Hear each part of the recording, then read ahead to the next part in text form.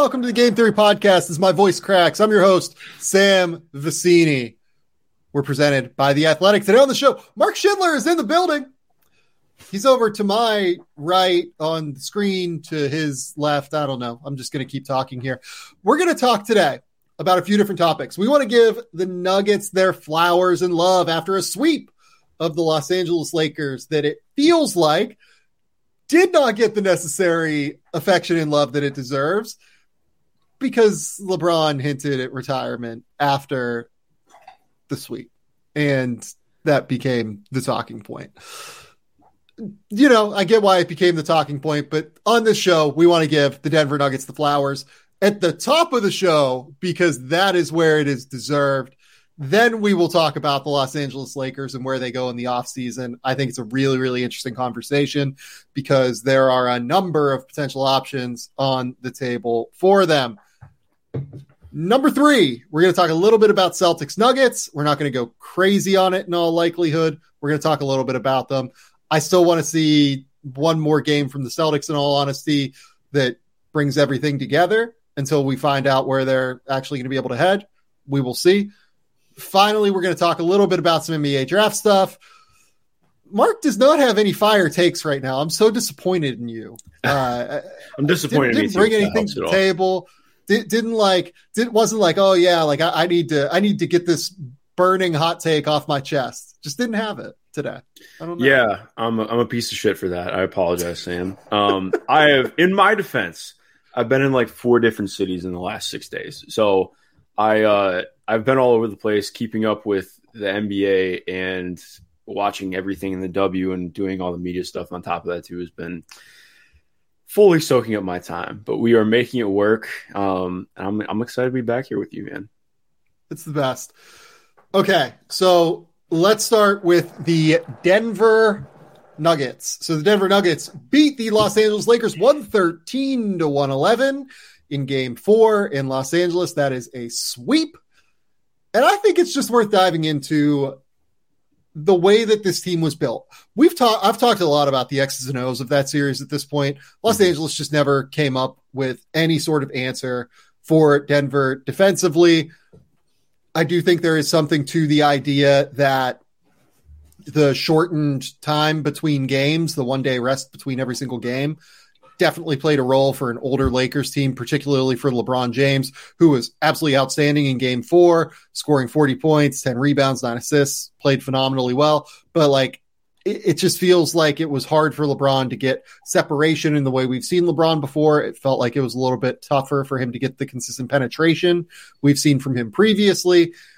It just felt like pulling teeth a little bit on offense for the Lakers at times in this series.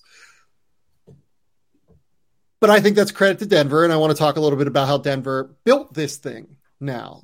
And obviously it all starts with Nikola Jokic. And I'm not going to ask you the stupid-ass question, like, did you ever see this from Nikola Jokic when he was a prospect? I'll ask you this. At what point did you believe that Nikola Jokic wasn't just like a good, all-star level NBA player, but could be this good and take a team to an NBA Finals? That's a really good question. That's such a good question. I want to say it was during his second year. Honestly, like that's wow. Or not like to take a team to the NBA Finals or say, but I mean like that he could become a superstar. I think when you were just watching him play, one of the things that I think for me, and this is not to say that I'm special, I just think this is just how I compartmentalize it. Like when I watch a guy where I've just never seen anybody like them before, I don't know how to like put them in my head, and it just works. Like that's, to me, like that is how I would say I categorize superstardom to a lot of people. Like, and I think it's one of the things that's tried to make me rethink how I look at things in the draft from time to time, because it's like, all right, well, it's funky, it's weird, but also it's incredibly effective. I've just never really seen it before, at least not at a high level. So like, what does that mean? What do you take from this? And I think to me, yeah, like I look at that back end of Denver's season in 2016, 2017 when he becomes a full-time starter after kind of, playing as the first man off the bench for a lot of the beginning of the season. And then he's ripping off all these triple doubles. He's scoring 40 points in multiple games. Like I think he scored I pulled it up right now. He scored double digits in March every single game except for one. And like, I think that's to me, like, and especially knowing what that roster was at the time, like they were interesting, but not good like that. I would actually love to talk more about like just that roster in general and how they got to this point. But I think for me, like becoming like the best player in basketball, I don't know if I saw that, but I think the bones of like this guy could be a top 10 player in the NBA. Like I think that we saw that for the first time in 2017 is where I'm at.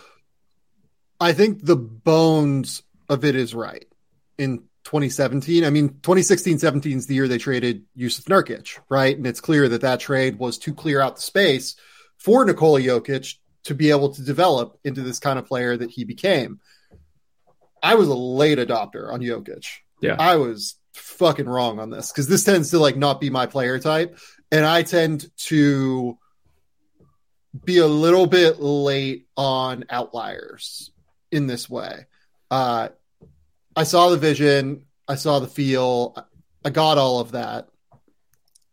I also was just worried about like the conditioning, and then I'd be worried about, the ability to consistently score on the interior. I knew he had great touch, but like wasn't really shooting from three yet at that point either. And really even up until, what I would say the first MVP year was like the first year he was truly consistent as like a shooter from distance. Mm-hmm.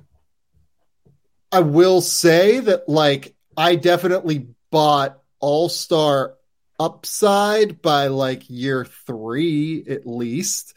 I got the talent there, but I was late on Jokic in like a real way in terms of like being able to be an MVP candidate at the very least. I think Denver fans thought this dude was like an MVP candidate. Certainly not in 2017, but honestly, I would say like the first All-Star year in like 2018-19, I think at that point they realized like this isn't just like a great NBA player that's an All-Star. Like Adam Mares, like the guys over there, like they really truly believed in Jokic as not just being a good player, but being like a genuinely, truly elite player in the NBA. And yeah, I mean, it's a credit to them. And by the way, the other people that believed are the Nuggets front office. Like they felt like they really had something here. And it's just fascinating. I mean, look, you said like you wanted to look at that 2016-17 roster, and it is a roster. Like, oh man, it's a fascinating group, right? And like, that is what, third year Gary Harris. It's let me just pull up right now. It's Danilo Gallinari still. Yeah, Gary Harris, like you mentioned, I think second or third year Gary Harris, who never forget Gary. Like I was one of the people. I was a late adopter on Jamal Murray. I liked Jamal Murray. I thought he was gonna be good. He took a minute to get going, and Gary looked like a future All-Star. Like he was so good. But yeah, Wilson Chandler, Will Barton, Jameer Nelson is starting games for them. Like age 34, 35, Jameer Nelson is starting games. Yeah. Emmanuel Mudiay, never forget. Yep. Mason Plumlee's on that team after a trade. Obviously Jamal in his rookie year. Kenneth Faried is still playing minutes for them. Nurk, Darrell Arthur is playing real minutes. Wancho was playing minutes. Like that was Mike Miller is on this roster, by the way. Yeah. This was a team. Like it was certainly a team. But I think like they were in such an odd place because I loved the Nuggets so much because they were like, me, like I love those guys who are kind of fringy. Like Wilson Chandler is one of my like 10, 15 favorite NBA players of all time. He was just super fun. Honestly, like it sounds so wild to say, but like I think he was like 5 years too late in getting drafted. I love it. Like straight up, like watching his New York Knicks highlights. that's my favorite shit. I love it. Those Knicks teams were so like blah, but he was just really fun. I think he went like 39th in his draft, and I think he averaged 14 or 15 as a rookie. It was just fun, man. Really fun player. But point being, when I think the point here is this is very clearly a Nuggets team in between eras, right? Like these are like, this is remnants of the Carmelo Anthony trade mixed with like Jamal Murray, Malik Beasley, Nikola Jokic, the guys they drafted after that, right? As they were trying to rebuild and transition into it. Mm-hmm. And I think that like, this is where the big word for them is like patience. Like this was just a super patient build, a very patient organization that was willing to let Nikola Jokic build into the player that he was. And I think I would be remiss if I didn't talk a little bit about like Jokic and their process, like for drafting and evaluating him, just because like I literally wrote what is probably the definitive story about that at this point. Talked to like Tim Connolly, Misko Raznatovich, like literally like everybody associated with Jokic from like pre-draft, Hoop Summit, everything like that. I don't know if people remember this, but like, and this is what I led that article with that I wrote a couple years ago. Like a week before the draft, on the day that is like the early entry date for international players, Misko Raznatovich, who is Jokic's agent, tweeted, Nikola Jokic will be withdrawing from the 2024 NBA draft. And essentially, Jokic, the thing was like that Mishko, like I guess, didn't have a guarantee for Jokic, right? And he did this to kind of try and build like excitement, to try and be like, see if any team would come out of the woodwork and be like, no, this is the guy that we want. And this was after, if people remember, the 2014 Nike Hoop Summit, where he came in and was like, kind of frankly, an afterthought at that Hoop Summit. Like he was by far not like the most relevant player at that Hoop Summit. So like looking back at that Nike Hoop Summit roster, he was not even the most relevant player to end up as a first round pick for the Denver Nuggets, or as a draft pick from the Denver Nuggets on the world team, because that was Emmanuel Mudiay, who went 7th overall in the I guess that would have been 2014 or 2015. It would have been 2015 NBA draft. Mm-hmm. So like you go back through this roster and just counting the number of players that people were more excited about than Nikola Jokic. Cliff Alexander, Stanley Johnson, Tyus Jones, Jahlil Okafor, Kelly Oubre for sure, Miles Turner, Justice Winslow. That's like 7 guys there. On the world team, honestly, they were more excited about seeing Clint Capella at that point. Damian Inglis, do you remember Damian Inglis, the like super long arm guy that ended up playing for the Bucks? He ended up playing super well at that Hoop Summit and like earning like an early 2nd round pick. I think he went ahead of Nikola Jokic in that draft. Trey Lyles was like a 5-star kid. Emmanuel Mudiay, that's 10. Jamal Murray, that's 11. And then Karl Towns is 12, who was on that roster. There are literally a dozen players, maybe more, that NBA teams were more interested in seeing than Nikola Jokic. And then you see this dude come in and he's just slicing dudes in ball screens with Nikola Jokic. Like, it was awesome. It was super, super impressive to see it happen. And that's what ended up earning him the notice of NBA scouts. And Denver, Tim Connolly was at that event. And he told me about how he gets into a car with Arturas Karnisovas, who was their assistant GM at the time, now the head of basketball operations for the Bulls. And he goes, oh my God, like Jokic is killing these dudes out here. And he still was like 250 pounds, 6'10", kind of pudgy, like kind of like not in shape at all. And even after he sliced and diced those dudes all week in practice, there was like no excitement really about him in the gym. That's how he ends up going 42 or whatever he goes. But fast forward to like the week before the draft, Mishko says he's pulling him out. And I tweeted about this earlier this week, but like, you know, obviously you can't really do like quote unquote promises or anything, but they called Mishko and like expressed their disappointment that Jokic would be pulling out of the draft. And ultimately,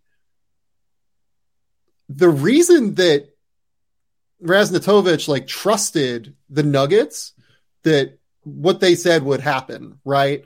Because so much of the draft process is about trust for these guys that are stash picks and these guys that are international players. So much of this is about trust. Do you know why Excel, Bayo Basket, Mishko Raznatovic ultimately trusted the Denver Nuggets to select Nikola Jokic and like believed in him? It was because the year before, the Nuggets had taken, or I think they traded for him on draft night, Joffrey Laverne at like 55 or 53. Yeah. And like Joffrey was never going to be like some, you know, high level, elite level NBA player, but they did right by Joffrey Laverne and like were on top of him the whole year that he was like overseas and like really took care of him and like really were all in on him essentially. And like confirmed that like, look, we pay attention. We care about our guys. Like, we're not just going to leave him overseas and not pay attention to him. Like, we're going to actually make sure and be engaged on that front. So literally the reason that the Denver Nuggets end up with Nikola Jokic in many ways, one of the significant reasons is because they took Joffrey Laverne at 50, 55, 53, whatever they took him at that year in the previous draft. That's crazy. Like all of the little decisions that NBA organizations make, they add up. You can't take shortcuts. Like you can't do these little cost-cutting measures. You can't do these things, right? And because they didn't, because they were so engaged on that front and they did right by one player, they end up with a superstar. And obviously they evaluated him well. They had him as a first-round pick that year, they told me. Like, they really liked him. But they also took Yusuf Nurkic and Gary Harris ahead of him in that draft. Like, it's not like they were geniuses. It's just that they got one thing right after they took care of a guy the previous year. And they were able to build that trust to be able to keep Jokic in the draft. All the little things matter. That's the important thing here. All of the little things matter. And I think that little decision is emblematic of how this Denver Nuggets roster was built in many ways. Yeah, there's so many things to pick apart with that's so fascinating. I didn't know that you wrote that. You're gonna have to link that to me because I never read that before. That's fascinating. I think like part of what was fun for me in going back and looking at all this, because especially with Melo retiring, and just them making the finals in general for the first time in my life, I just thought about it so much, and I put it out as like just a meme and a joke on Twitter, but also seriously, you know how much I love Paul Millsap. Like I put out the domino of like the small domino of Paul Millsap 3 for 90, July 2nd, 2017. And then the big domino is 2023 finals appearance. And like, it sounds ridiculous, but like you mentioned, the small things happening. For me, at least in my lifetime, Paul was the biggest free agent that I'd ever signed in Denver during my life. Like legitimately. And I think it's easy to forget because he is much like everybody who played on that Atlanta team, really quiet, like not a big media guy, just from everything I've heard, actually awesome dude around Atlanta. He's still in Atlanta now, does a ton of stuff there, but like just was really quiet. Like, so people didn't really like, I mean, he wasn't flashy, but like, again, like someone who I wish got drafted like 10 years later, because good God, can you imagine him today? But point being, like, legitimate all-star, borderline all-NBA guy signs a near max deal to go play in Denver on, I believe it was the team. So it was before the team. They went 40-42 that year with Jokic. When they started to really come on, they had the young talent. They really didn't have that vet who pushes them over the top. He goes there, and I just, like, having that one guy who commits to going somewhere is so massive. Yep. It sounds like such a minor thing, but, like, being able to get that top 25 talent who helps, like, reinforce your foundation and up the floor and the ceiling simultaneously is huge. And I think it's, like, easy to lose sight of, because he wasn't a big focal point by the time they got to their contending stage. But I generally don't think that they get there without him. And I think that just brings up so much more for them from where they go, you know, and it's all the other things like you're mentioning, like their patience is kind of wild. Like, and I think it's less to just say like, oh, well, this is the greatest organization of all time. More just like, it's so different now. Like, I think part of it probably is like, they just have, you can say a lot of things about the Kroenkes for sure as an ownership group and what they do or don't do with their money. But I think, like, looking at this overall, like, you just don't find very often now where a team is able to take 6 years to build something. And it's not that they built this with 6 years in mind. Like, they got absolutely smashed with injuries. And I think that got so undersold in the background, like how much injuries really hurt this team. Like, and I'm not just trying to go to bat for them. I think, like, I mean, they have legitimately poor showings in the playoffs, but the point is, you don't get the chance to shit the bed in the playoffs more than once most of the time. And, like, I still think, like, when you look at what happened against Phoenix, that's so much more about who they didn't have and Phoenix being good. And you look at all these other things like, okay, well, you know, the Aaron Gordon trade happens and that team looked like a title contender right there, right then, over that, like, 8-game stretch before Jamal gets injured. And then, okay, that happens and it's the bubble. It's like, oh, well, damn, you know, that's kind of out the window. We'll see what happens next year. MPJ gets injured after, like, again, easy to forget, like, MPJ averaged what, like 30 and 8 on like 70% true shooting, like the last 35 games of that season. Like, it literally looked like he's like on the verge of, this guy, if he just doesn't get injured, he's going to be an all NBA player. Gets injured the next year. So, like, it's just this confluence of all these little things where, like, they still built into being a very good team, but had always, like, that thing that pushed them away from becoming a great team. And, like, easy to forget about. And I'm not just saying this because I love the dude, but, like, Gary Harris's injury and fall off was huge, man. Like, especially with Jamal, like, I really don't think Jamal super established himself until like year 3-4, you know, like starting to really become that guy. The consistency was always a thing. I still think like the consistency, we finally have hit that point in like the last year or two where he got to that. But like we mentioned, like even when it looked like Gary might not be an all-star guy, like it was like, okay, well, we have this dude who shoots 40% from three, is an all defense level guy.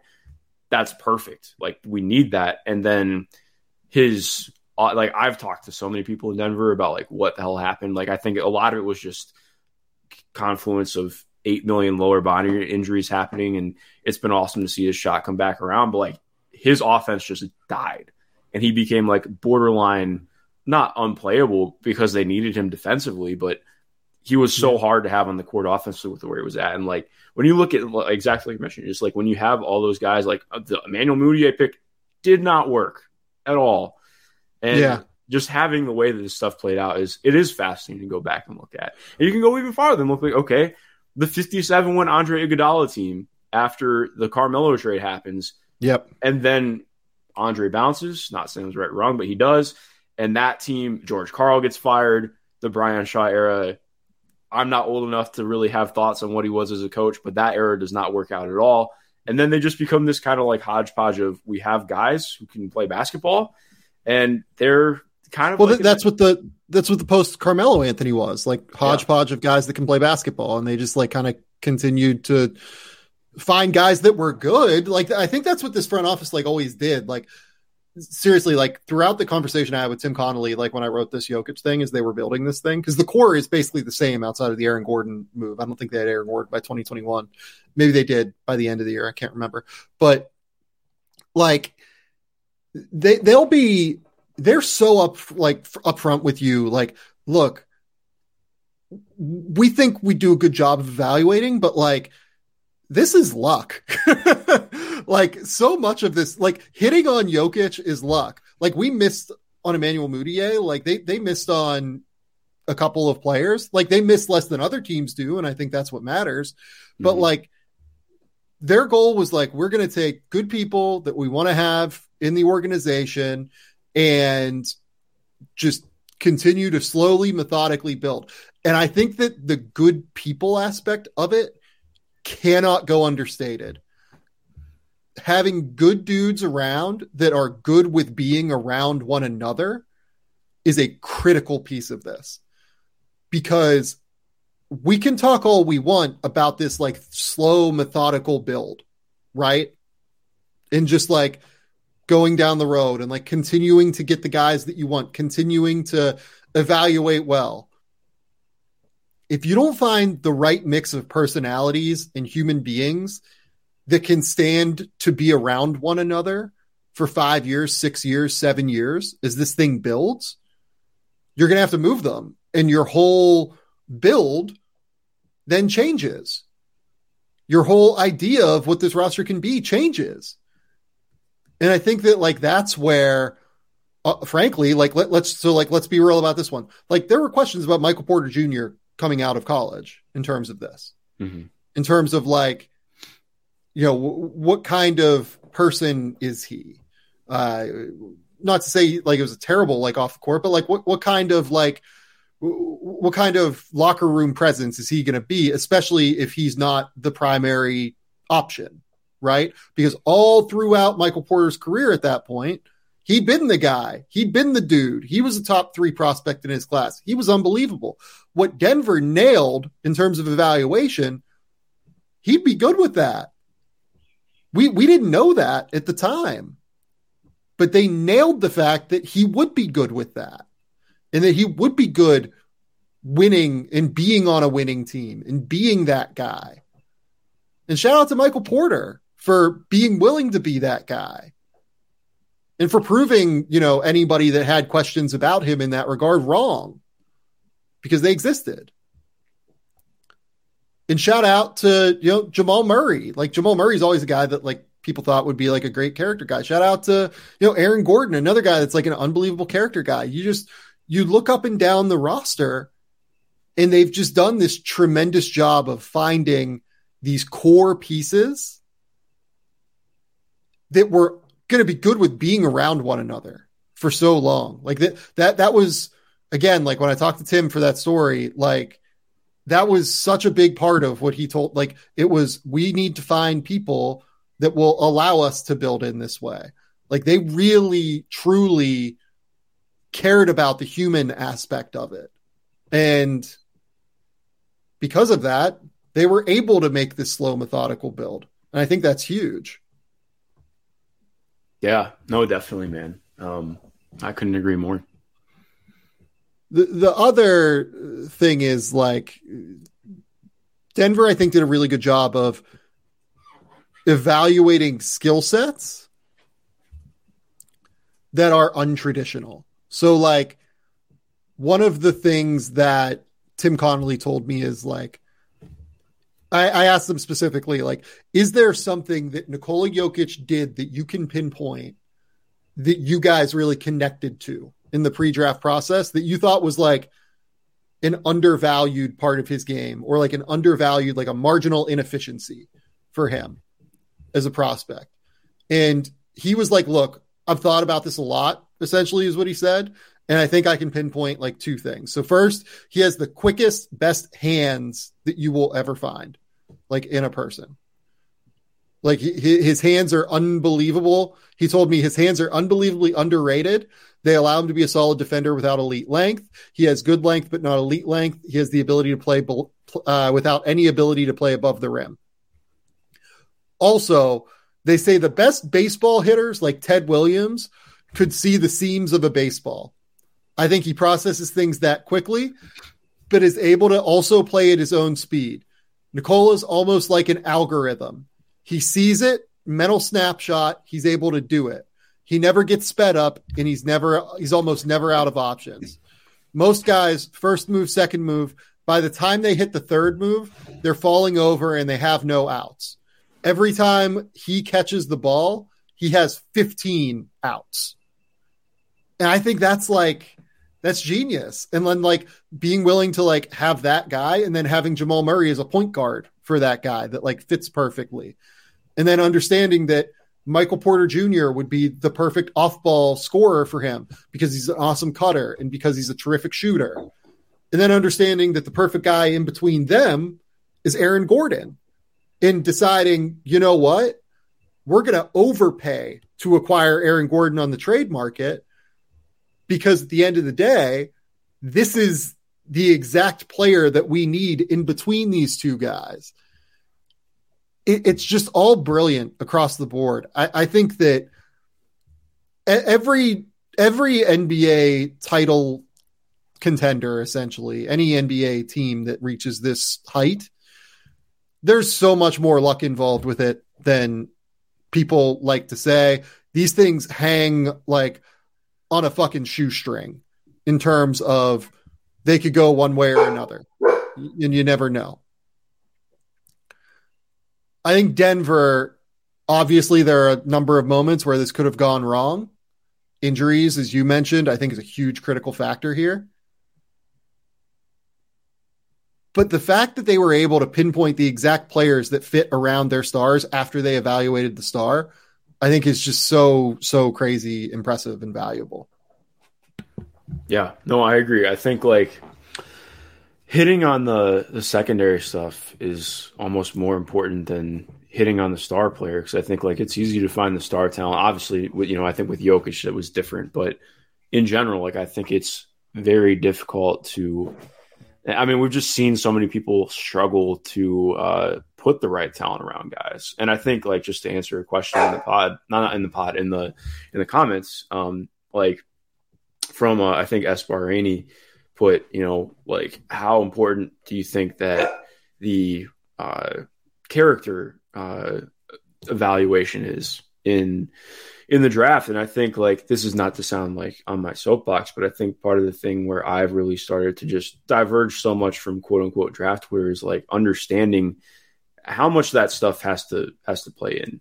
Like talent is incredibly important, but the ability to unlock potential, so much of that is about being in the right environment, being able to adapt to that environment, and willingness. And like that is very much something you have to scout and know. Like anybody you talk to in a front office or on a coaching staff or a player development staff is going to talk about how important ability to adapt is, because so many of these guys are coming out of being, a star-ish level player, having that kind of usage to having to figure out what they are at the next level. And that's just really damn tough for people to do.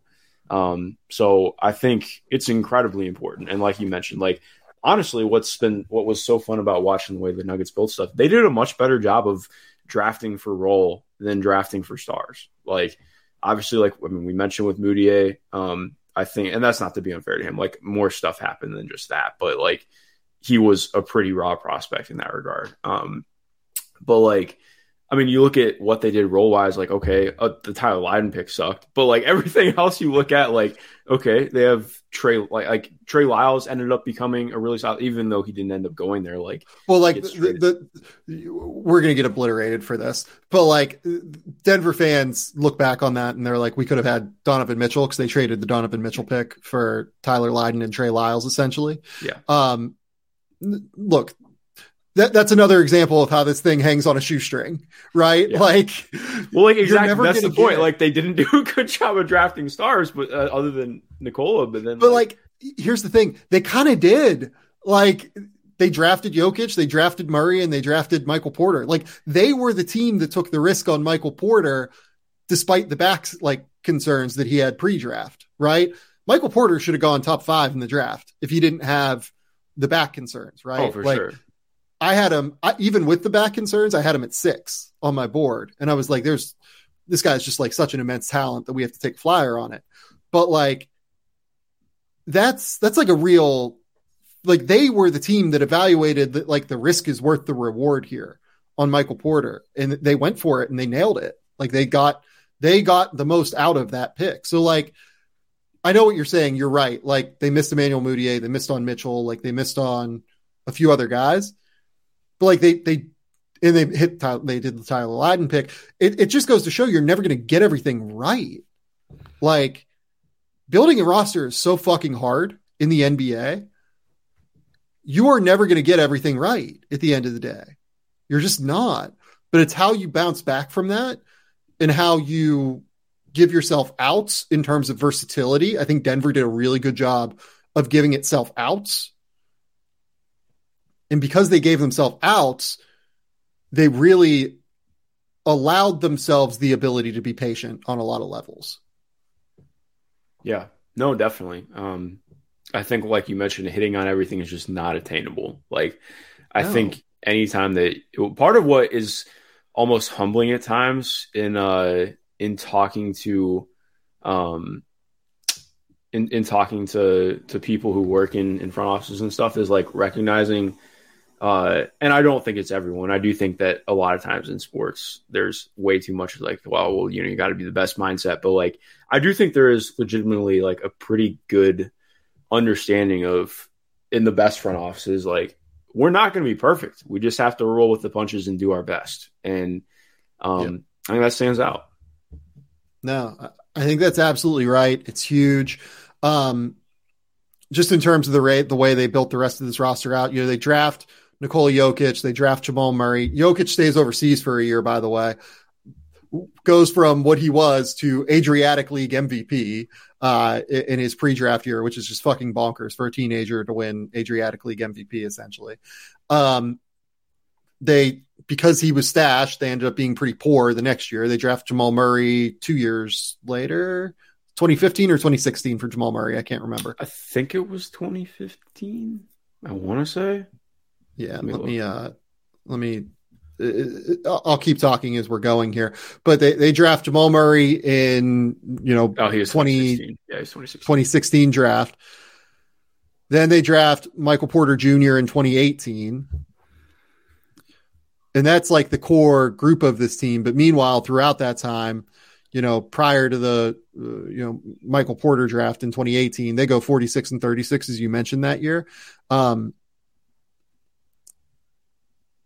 they finish 9th in the West, which allows them to continue to stay in the lottery and end up with Michael Porter Jr. So they're building this team, you know, still winning games while building this team, but they're building the team out in like a real tangible way. That 2018 roster, Gary Harris, Will Barton, Nikola Jokic, Jamal Murray, Wilson Chandler, Paul Millsap. The trade for Yusuf Nurkic ended up being Mason Plumlee and I think a first for Nurkic and a second, if memory serves. I think so. They still have Emmanuel Mudiay on the roster. And then 2018 hits, and that's where like Jokic goes supernova. Jamal Murray takes a leap immediately. Gary Harris becomes like a really high level 3-and-D guard. The other guy that's like sneaky important, I think, as well, is they hit on the Monte Morris pick too. Mm-hmm. You know, Monte Morris is a guy that they take in 2017, and he ends up being like one of the best backup point guards in the NBA. Another guy, by the way, where they hit on some really, really sharp, undervalued assets, taking him in the 50s. He's like a 6'1" guard, but he could really shoot. And he was like the best decision maker in college basketball, like set the record for assist to turnover ratio in college basketball that season. And was like incredible and unbelievable. Then after that, you end up in a circumstance where they also take Malik Beasley, right? Like Malik Beasley ends up being like a trade asset on some level for them. And the other guy that I think is like somewhat important to note here is Jeremy Grant's on this roster for a year, right? That is so easy to forget. Like, I mean that respectfully, but like, yeah, it's no, of course. But I think that what's important about this part of it is that Jeremy Grant is like kind of the test drive for Aaron Gordon in some ways, right? Like they have this, you know, Jeremy Grant come in after trading for him, and they realized that like, oh my God, like this is perfect. Like we have this guy who can like really crash and like play defense and be able to be energetic. Jeremy Grant that played for the Denver Nuggets was drastically different than the Jeremy Grant that we know now playing for Portland and playing for even Detroit a couple years ago. He was like crashing the glass. He was almost like a big as opposed to a wing. Like he was a center at times in small ball lineups and was like huge for them, like switchable, athletic, energetic. And I think that getting him allowed them to know we can go, they lose him in free agency, but getting him allowed them to know we can go all in on Aaron Gordon and we can feel good about it and feel like this is the exact guy that fits because we've seen this before.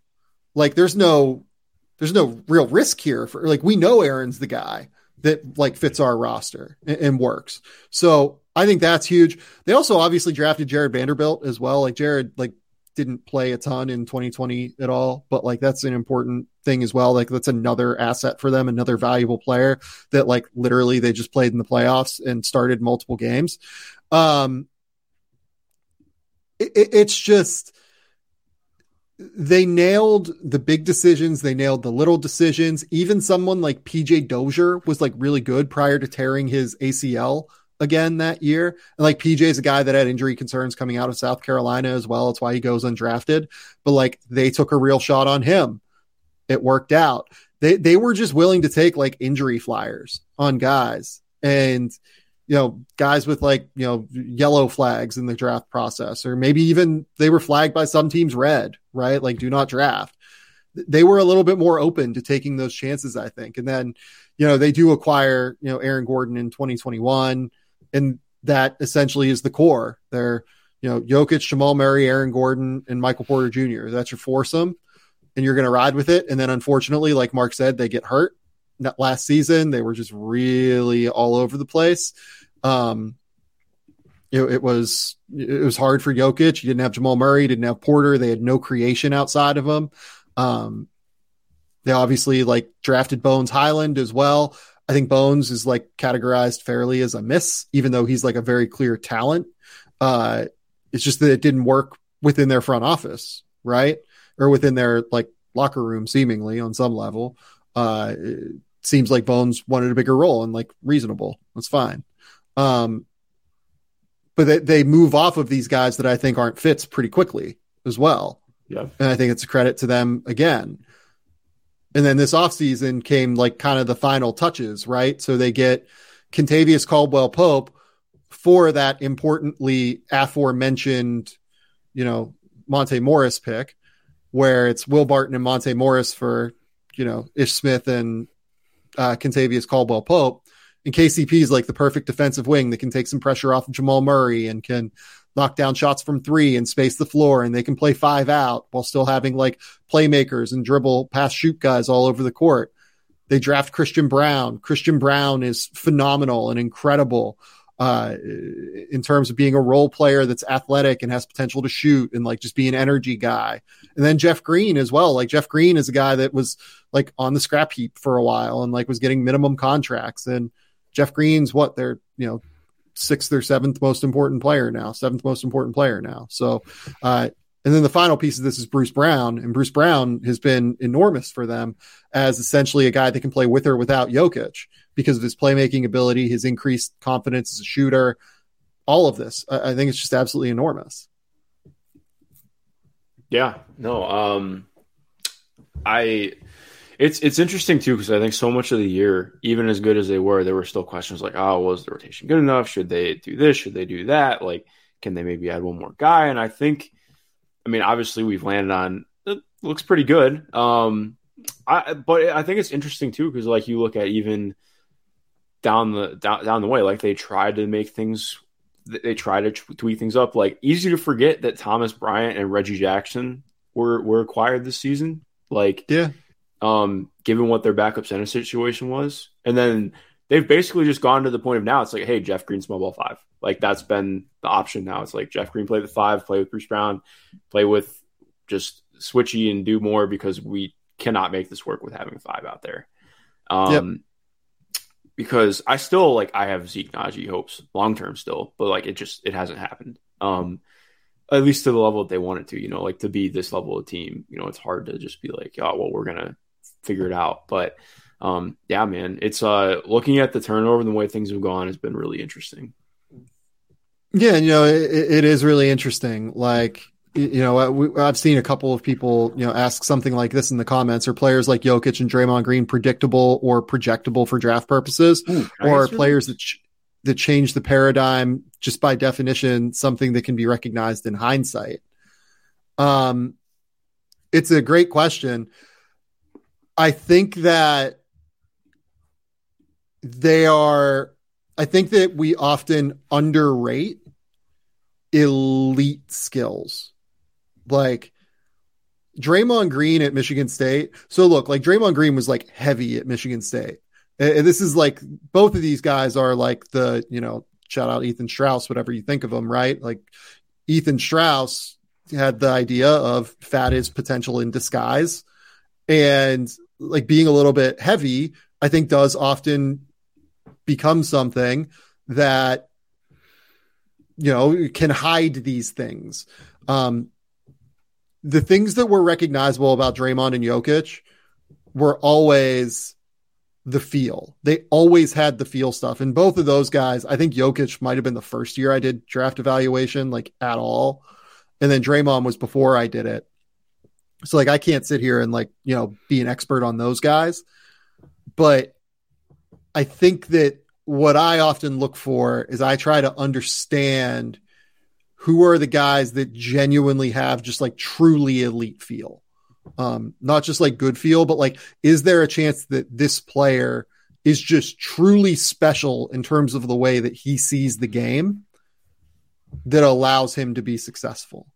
And both Jokic and Draymond Green, they both like produced at exceptionally high levels. Like even Jokic in that pre-draft year where he was like 18, 19 playing for Mega, he was like not really a starter, but he played, I think it was, like 20 to 22 minutes a night or something.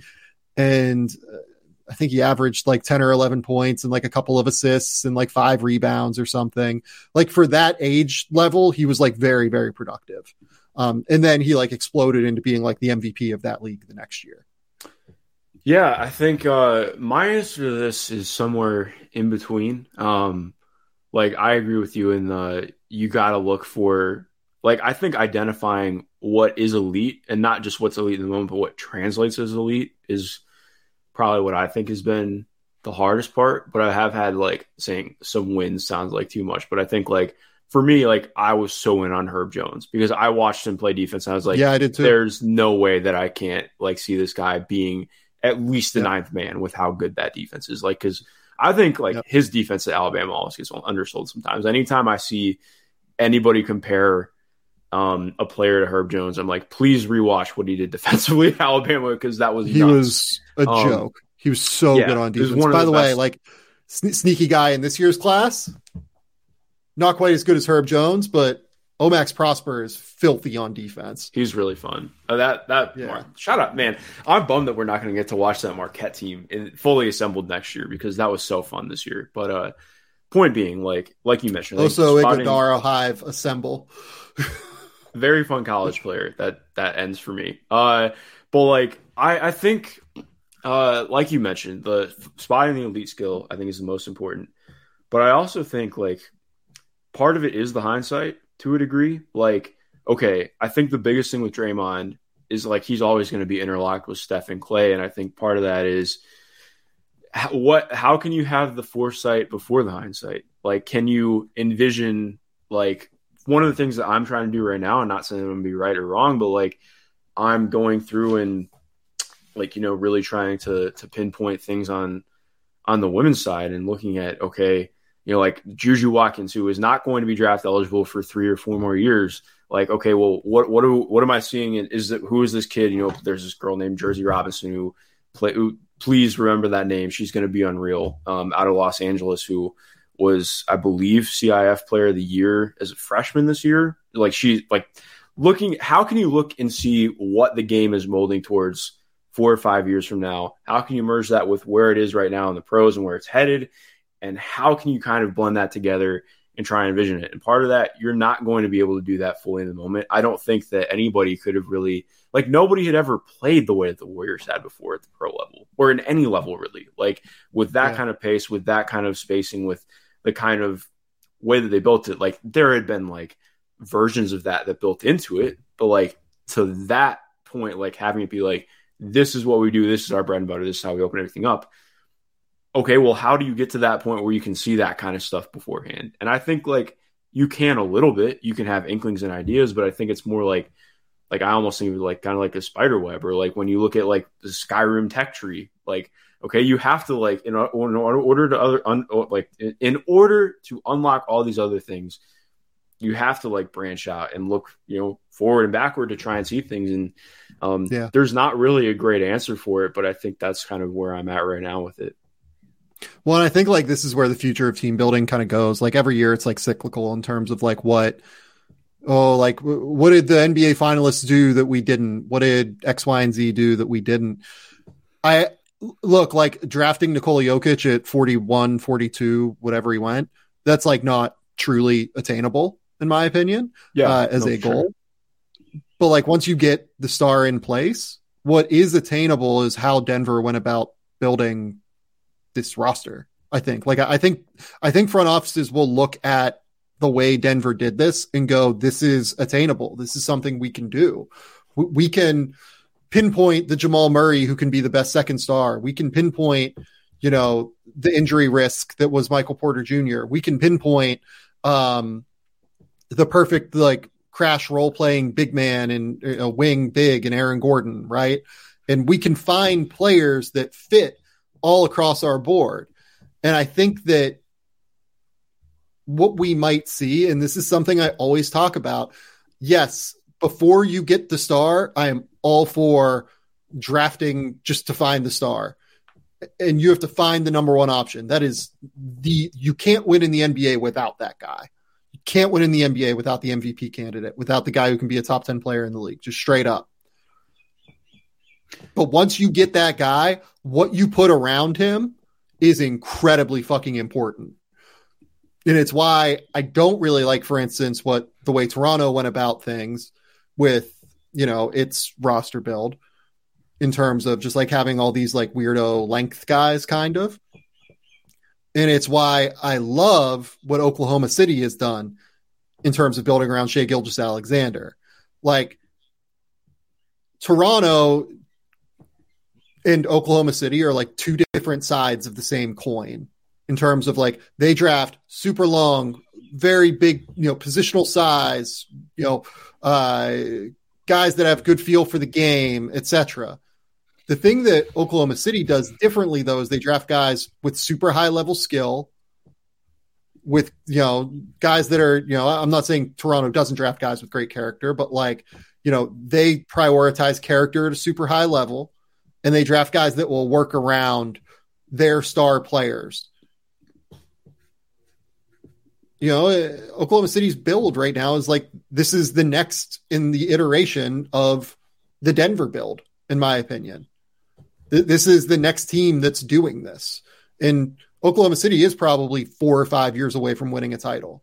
But they're the team that's doing this, in the way that they're doing it well. NBA Rigged, I think, asked a really good question here. Who are the 3 individuals most responsible for assembling the Denver Nuggets championship squad? Number 1 is Nikola Jokic, just straight up. Like, I get it that, like, you're asking about assembled, but, like, none of this happens without Nikola Jokic, right? Oh, definitely not. Yeah. Number 2 for me is Tim Connolly. And we haven't mentioned the name Tim Connolly a ton on this podcast, but I think he really deserves flowers. He built the majority of this team before moving on to Minnesota because he got, like, an enormous contract offer to run their basketball operations last summer. Shout out to Tim Connolly. I think he absolutely deserves the second most credit. The third guy is either Calvin Booth or it's Michael Malone. It's one of the two. I'm willing to listen on either. Both certainly played a role. The other guy that played a really important role is a guy that we mentioned earlier. Arturas Karnisovas played a really important role in this in terms of evaluation and finding guys, and like his, relationships overseas and everything played a really critical role. But those are like the 4 or 5, I would say, that are like the most important by far. Yeah, no, I would agree with that. We already gave Millsap love, so I don't have to say him again, but he is the best. What else did I want to say? I did want to backtrack a little bit because I think our guy Esfandiar Bahraini asked another really great question. How much of this is also trying to nail a moving target? It's finding the right fit organizationally, plus trying to track beer trends and hoops. Like Sam said, it feels like luck for a lot of it. I think part of what's so hard in it is that I don't in some ways, yes, on the nailing a moving target part. But again, I think what gets undersold a lot is what is your organizational mandate and what kind of flexibility do you have within that?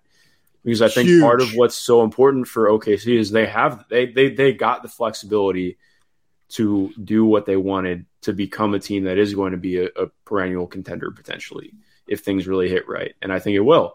But that's what's so difficult and again, I think that's part of so much of when I first started this, I used to think everything had to be a certain way. Like there's a right or there's a wrong. And I think part of what makes it that much more difficult is that's just not true. Like that there's not a right or wrong way to do things. There's no way to, it's impossible to replicate things also too, with just something that is so vastly different all the time.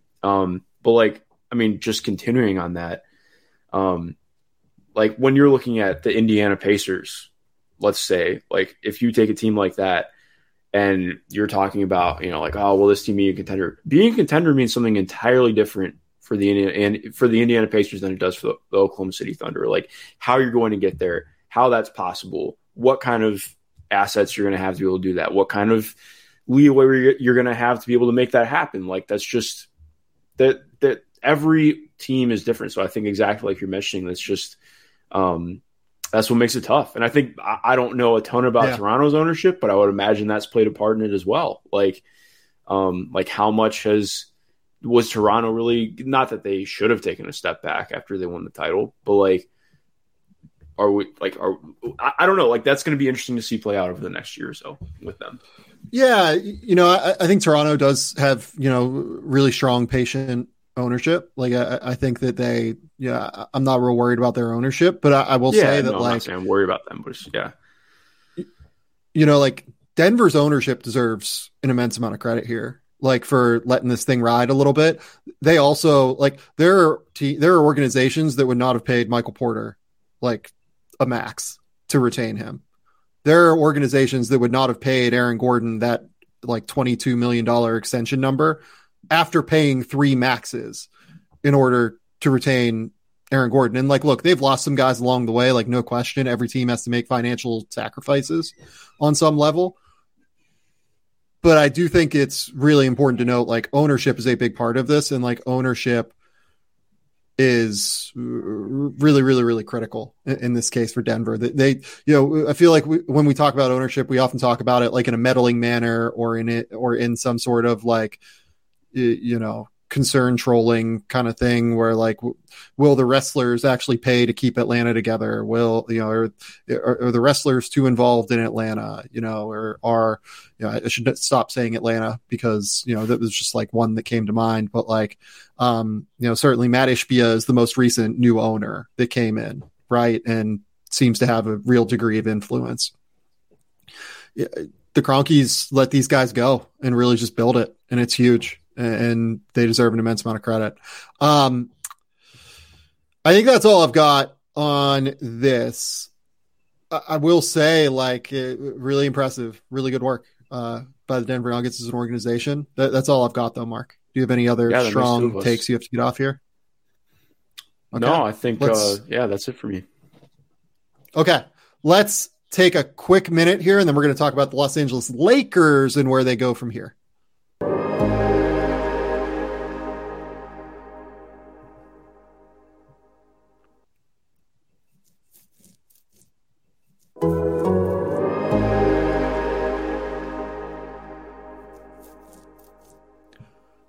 Okay, Mark, we're on to the Lakers now. The Lakers are in a very interesting space. They have actually like an immense amount of flexibility this summer, which I thought was a really underrated piece of like some of the machinations they made at the deadline. I thought that it would work on the court first and foremost, but I also loved the idea of them being able to get out of this situation if it didn't work. And now they're in like this weird situation where it did work, and they also still have the ability to move on and do different things. So let's start with this.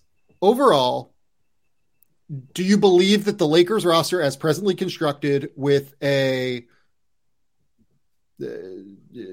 full training camp, everything like that, do you think that they can win a title next season with this roster? No.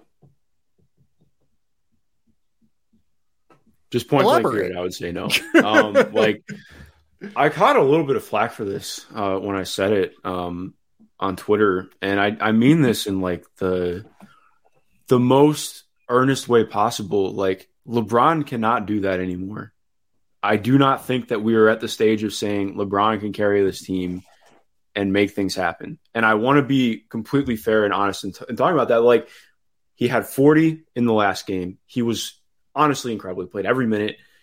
Are you Rick Buchering on this show? No, Mark don't Schindler? that is the most offensive thing somebody has ever said to me. I know you're completely joking, but point being, like, it's just being real and honest. Like, this year, whether you want to say that, I mean, injuries certainly played a part. I'm not trying to say otherwise, but I think it was very noticeable. Like, this is the first year that I have felt like LeBron is not capable to, at the very, very highest level, of overcoming some of his athletic diminishes. Like, when you're talking about winning a title, when you're talking about him carrying a team to win a title, I think if they make like a little bit of a talent upgrade, I think this could be a title team next year, barring injuries. But my point is, like, this is his 20th year in the league. He's 39 years old already. And this is not me trying to be unfair. It's just, watch how hard it is for him to score 40. He cannot do it every night. Like, you cannot, this is not like the 2015-16 run where he was legitimately, like, he played every single minute of every game and was unstoppable. Like, it's not the same. And I think it's so tough. Like, when, as much as everybody talked about like look at the threes he's taking, like, this is so rough. Why is it so rough? Why is he taking all those threes? He cannot get into the paint the same way he used to. He doesn't have the same downhill burst and drive. He is not able to create separation at the elite level he was able to. And that has drastically hurt what he can do offensively. That's not to say that he's not still an amazing player. He was rightfully all-star, rightfully all-NBA. There is a steep drop-off from being a top 3-4 player in the league to dropping into the top 10 to 15. Like, well, and I think that where I want to pick up from that is our friend Samson Folk. One of the smartest things, Samson's very fucking smart, first and foremost. But one of the smartest things that he has ever said is, every NBA player can put up 20 points in a game at some point. Yeah. What makes you a star is being able to do it consistently, night after night after night after night. What makes you a superstar is being able to put up 30 consistently, night after night after night. LeBron is capable of reaching those incredible, unbelievable heights that we saw in Game 4. I don't think he can do it anymore every single game in a playoff series with one day in between games. Yes. I think that is where the consistency question comes in. LeBron is still one of the 15 best players in the NBA. He's incredible. He's unbelievable. He deserves an immense amount of credit. I thought the way he battled in Game 4 was fucking staggering. Like, that guy is an unbelievable legend of basketball. He was, throughout the course of this series, and frankly, throughout the course of this playoffs, a mortal NBA superstar, not the like unbelievable, incredible superstar that we've seen previously. and like the guy who like was almost infallible in many ways. And because of that nuance that's necessary, I think it will be very difficult for this Lakers team without another like star level creator to win a title. They just went to the conference finals. They're incredible. Anthony Davis is unbelievable. He's the best defensive player in the league, and he's like a 22-14 best defensive player in the league. I think they need to find a way to make it a little bit easier on offense for LeBron. And that's where the Kyrie Irving idea comes in. Because as Samuel Hepner asks in the YouTube comments, it's a good name, Sam. How real do you think the Kyrie to LA stuff is? I think that the idea of someone like Kyrie is probably what the Lakers have to explore. The problem, and I think that was the idea of them going out and like prioritizing D'Angelo Russell. It's just that D'Angelo isn't quite good enough to play the role, especially with what he takes off the court defensively.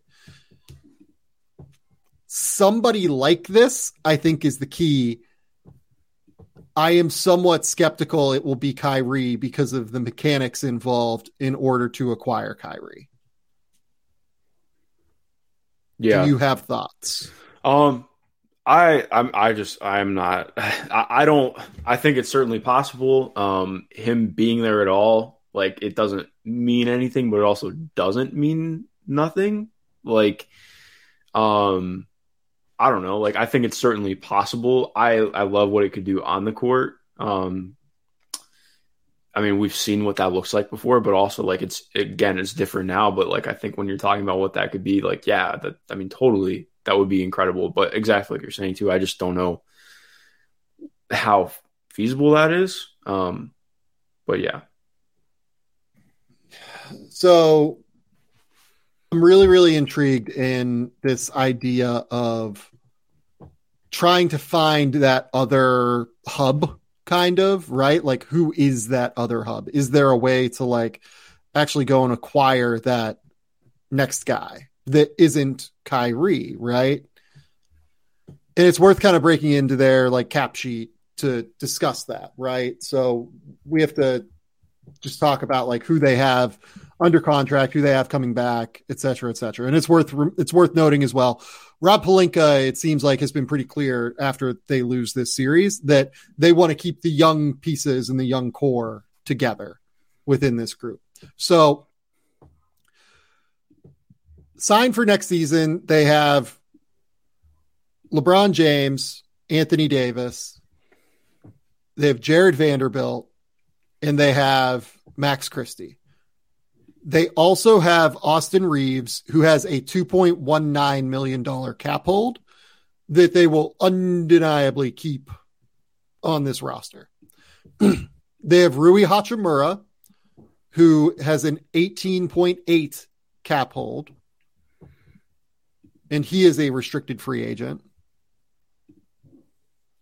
They have Lonnie Walker, who's an unrestricted free agent, and they have D'Angelo Russell, who is an unrestricted free agent.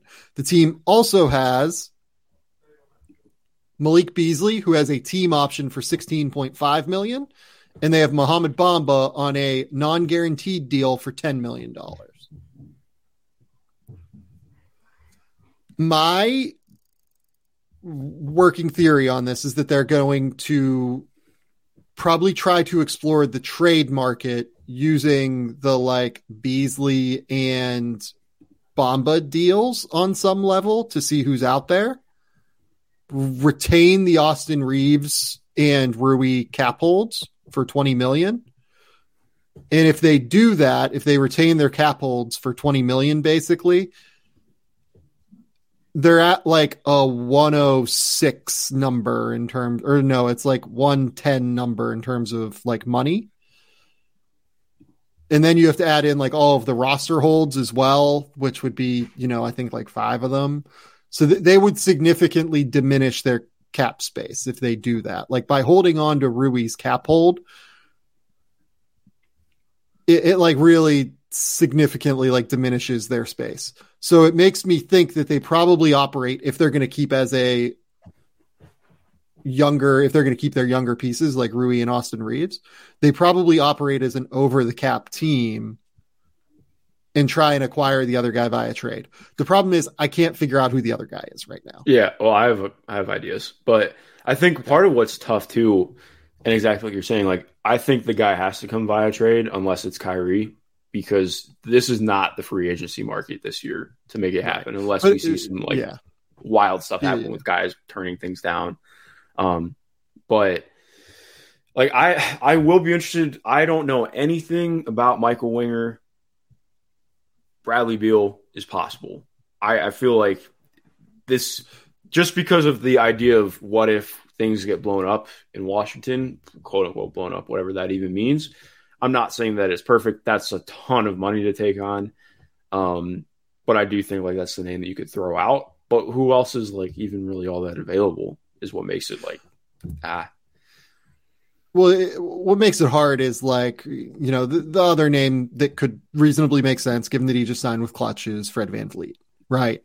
You could clear out a lot of your cap space for Fred VanVleet and try and make that work, or you could try and sign and trade for Fred VanVleet. The problem is that like, what are the Raptors getting here that makes them want to do that? Here's D'Angelo Russell and a smile. Like, that's. Yeah. On like a sign and trade for multiple years, because sign and trade deals have to be for multiple years. Like that doesn't really line up for me. Are they going to take like Malik Beasley's, you know, team option and Mo Bamba's, you know, deal that gets guaranteed for cap purposes? Probably not. Right. Like that feels like a non-starter to me. Max Christie, I think like is genuinely interesting, to be honest. Like if I was like another team, I would want to acquire Max Christie. But like this team doesn't really have like, I mean, they have a couple of picks that they can trade too. Like, is there a world where like they look at this and go, could we move a pick? Maybe. I think they have a couple picks they can trade, right? Might only be one. Yeah. It's not a lot. Yeah. I'll look this up while we're talking, but like, I think you can't rule out a Fred VanVleet kind of deal. Well, what they could do is they could move 18, actually, now that I think about it. Is there a world where you can do like Fred 18, whoever they take at 18, you know, Max Christie, you know, and the Beasley and Bamba deals for Fred VanVleet? That's tough. I would not be very interested in that if I'm Toronto. Like, granted, like it's a sign and trade, so it's not the. Yeah, like what if you're going to lose him for nothing because he's going to go to San Antonio because San Antonio wants a new point guard for the Wemby era or something like. Like I'm just like spitballing. I'm not saying that's a rumor. I'm just saying like in terms of trying to come up with options. Yeah, no, for sure. I mean, I think it's feasible, but also like I like Fred a lot. How do you think that moves the needle? Like, to where you're thinking. Like, I think it certainly moves the needle. Like, I don't mean to be. He's better than D'Angelo for sure. Well, yeah, like that goes without saying. I think that improves their defense. They already had a good defense, but I think a lot of it was AD covering up some of the issues they dealt with at stopping things on the perimeter, which was an issue for them throughout the playoffs. I think it would do good things for them, but I think, I mean, like, I think it would help. It would definitely be good. I'm probably overthinking it to a degree, but yeah. You probably don't do that same deal if you're Dallas, right?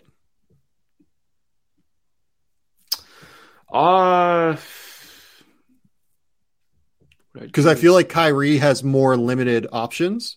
And if you don't facilitate a deal with LA for Kyrie, you then force the Lakers into a spot where they can't retain Rui and Austin Reeves if they want to sign Kyrie, or they can't retain Rui. They can retain Austin Reeves in order to, they have to sign him via cap space then.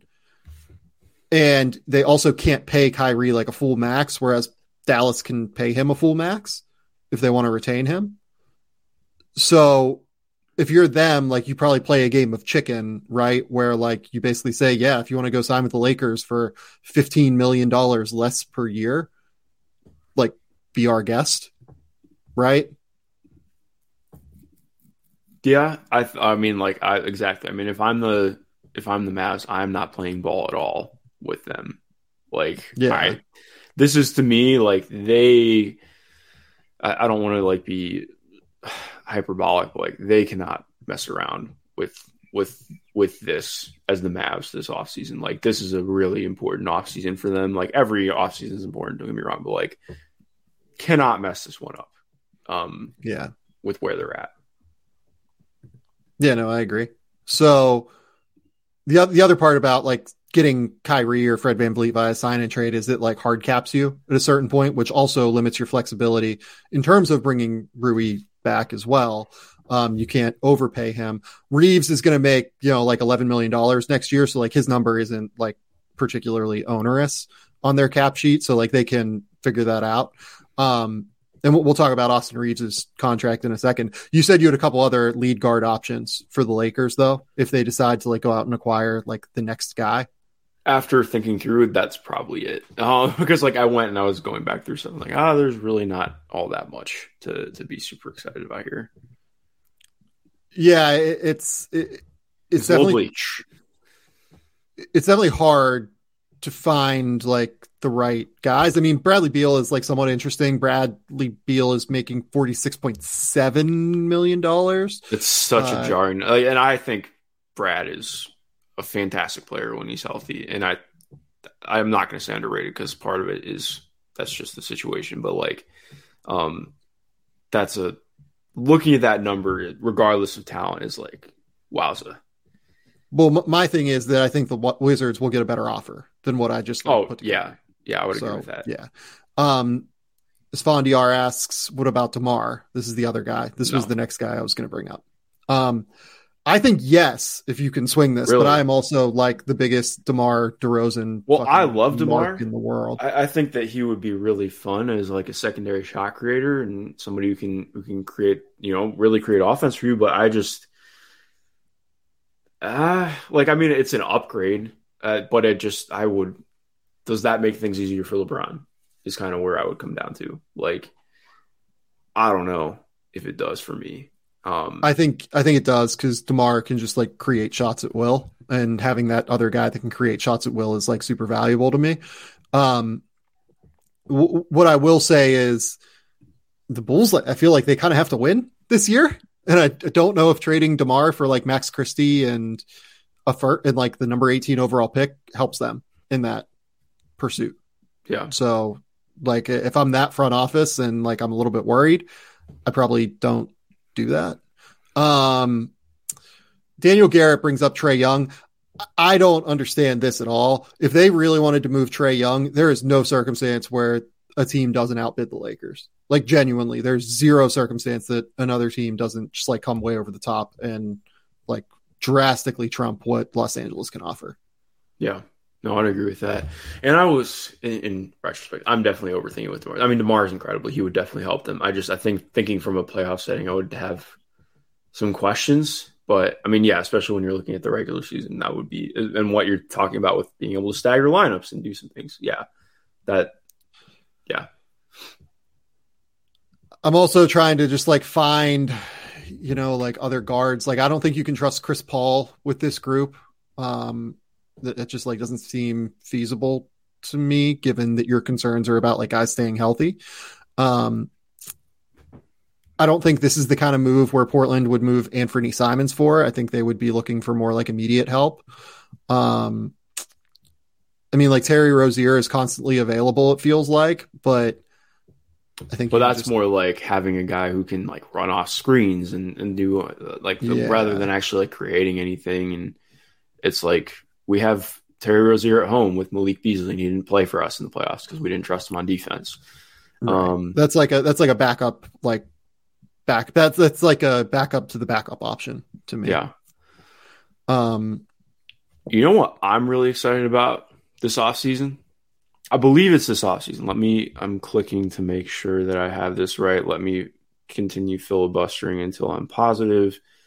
blah, blah, blah. Say something because I'm losing words. Yeah, I'm trying to find the other guys that I think like you can reasonably make a case for the Lakers like targeting, but continue. Here, I have it. My favorite, and I would have said this before the playoffs because I've just long been a big fan of his. I don't think that the Heat let him go. Gabe Vincent is going to be a starting point guard in the NBA. I think Gabe Vincent is legit. Like, again, that's not like somebody who is saving your franchise and becoming like your third star or something, but like that's somebody who I look at automatically when I'm talking about like somebody who I do think swings something in the offseason. I think the Heat are going to re-sign him. But he is one of the more fascinating free agents this season that I'm very excited about. Yeah, I totally agree with that. Gabe Vincent's super fucking interesting. UC Santa Barbara kid, like maybe, but I don't know if that moves the needle enough for LeBron though at this point. Like it's actually hard to pinpoint who the guy is for them on the star market. Like to me, like there just aren't really any like perfect, all-star caliber options. Like Oklahoma City is not moving Shai Gilgeous-Alexander to them. The interesting one is like the Clippers have like a couple of these guys that like could be interesting, but like, are the Clippers going to help the Lakers like be good again? I'm pretty skeptical. I mean, like, I guess like Damian Lillard's a name, but there's no way that the Lakers don't get outbid in a Damian Lillard potential deal. It's hard to find like the right guy, which is why I think the Fred VanVleet name like kind of makes the most sense to me. If you're looking for a upgrade on D'Angelo Russell, who can also play with Austin Reeves, that also allows you to retain Rui. Yeah, they're not names. Yeah, like it's a little bit hard. And like that's by the way, like if they could get 18 and Max Christie for Fred VanVleet, like I think that's kind of a win for Toronto if Fred VanVleet like tells them he's not coming back in free agency, right? Yeah. So, but you never know. The next part of this is the Austin Reeves portion of the show. Give me a number for Austin Reeves that you think he gets. It's going to be above the MLE, I think. Like no question. Yeah, I think it's probably 15 to 18 a year range is where I would be at right now. I could see him getting more. I probably wouldn't want to pay him more yet.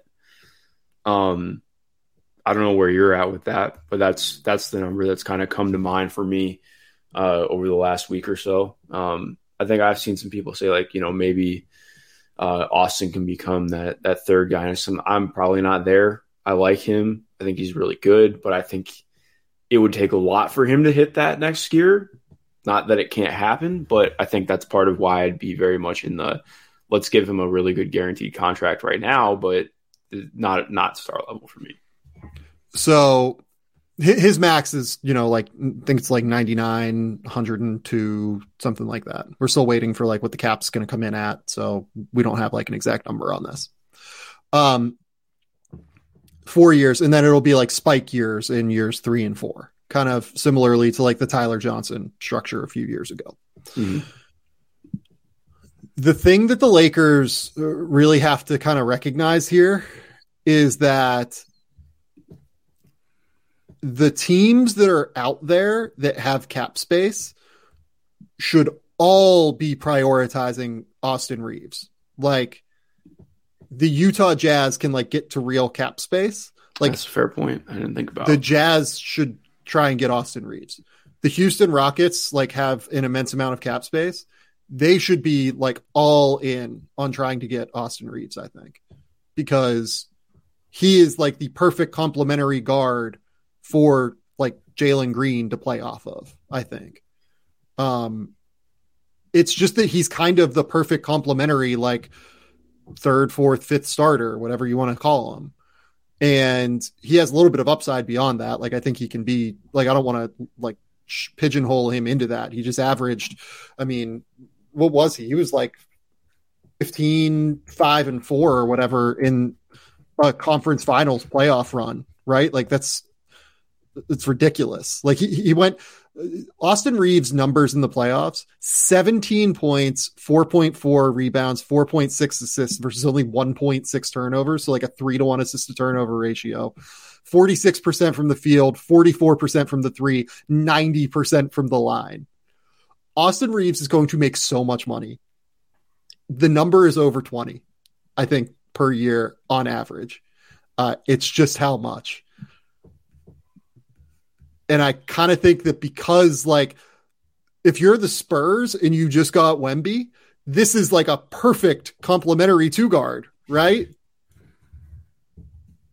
Yeah, it's not bad. I think not that and he's young. He's like 25. That's the thing. Like, he can grow with your younger core, which is what all of these teams that have cap space have. Mm-hmm. Yeah, it's tough. I agree. It's just like Spurs are in a weird place because they have like so many guards, two guards, wings that they're trying to develop. So not that you wouldn't add an extra one on top of that who already has kind of proven themselves. But I totally see that. Yeah, like he's getting at least 480. If he got the full boat, like the 499 to 102, I would be surprised at the number, like off the jump, but I wouldn't be like totally stunned. The only reason I'm not saying that, like, I think Austin Reeves is like a $25 million a year player. I think he has potential to reach that at some point. I don't know if he's that right now necessarily. Yeah.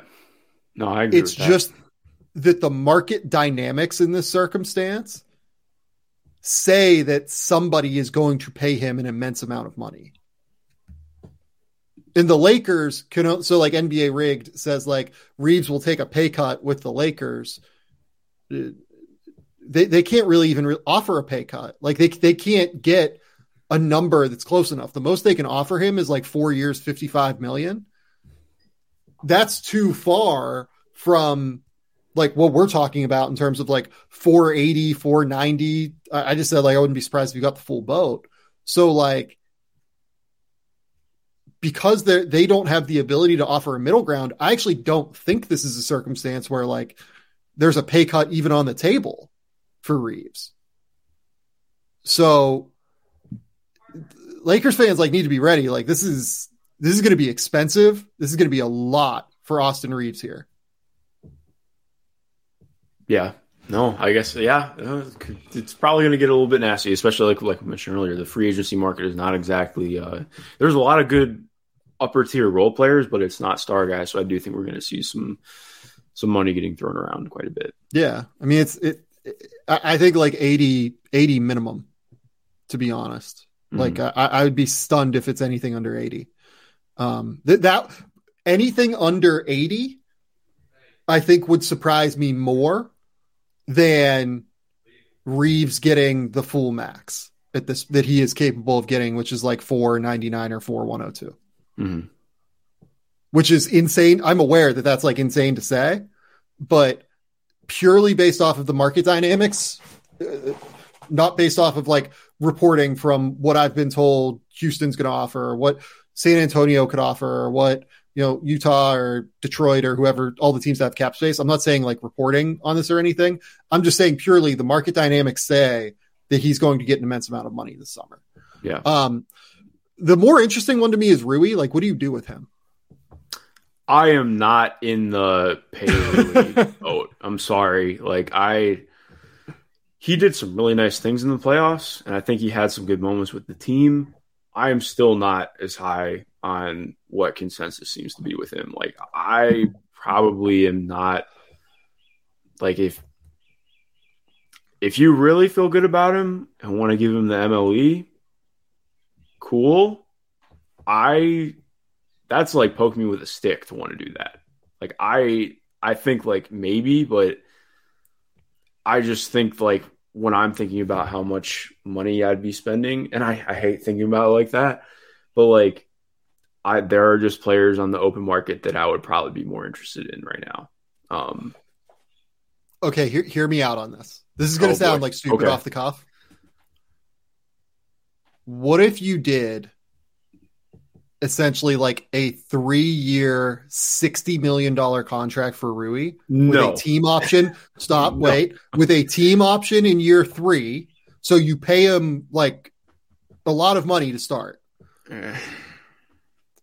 The second year is basically expiring. It allows you to retain Rui for this year if you want to keep him. And like money is money, it's ownership, it's whatever.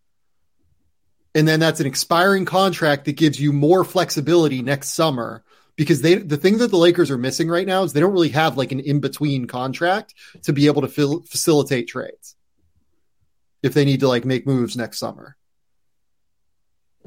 What if you basically overpaid for 3 years, had the team option in the last year, essentially making next year an expiring contract year, and then allowed him to stay on the team? And then if he like plays well and plays up to that contract, great, whatever, you keep him.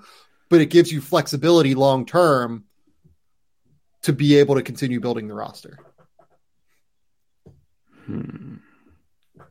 Yeah, I don't know. I mean, I get what you're saying. I'm probably being a little bit too harsh, in all honesty.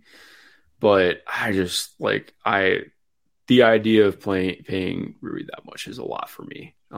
I can't really get there. I think it's more than what he's worth. I'm not denying that. I think that if I was pinpointing a number, I would say like, honestly, I probably would give him more than the MLE after the way he played in the playoffs. I think that 4 years, $50 million is probably about, 4 years, maybe like $60 million is not like totally unfair for him. Yeah, no, that's not terrible. I think I just wouldn't want to pay it for 4 years is my thing. Like I would want to go shorter term. And I think that if you overpay for the shorter term, there's actually like some real flexibility that doing so and structuring it properly like allows you. Yeah. I think that's I get what you're saying. You're just disgusted right now. I'm not disgusted. I've disgusted Mark Schindler. I feel like Brew is just a really hard player for me. I've wanted to have things click for him for years.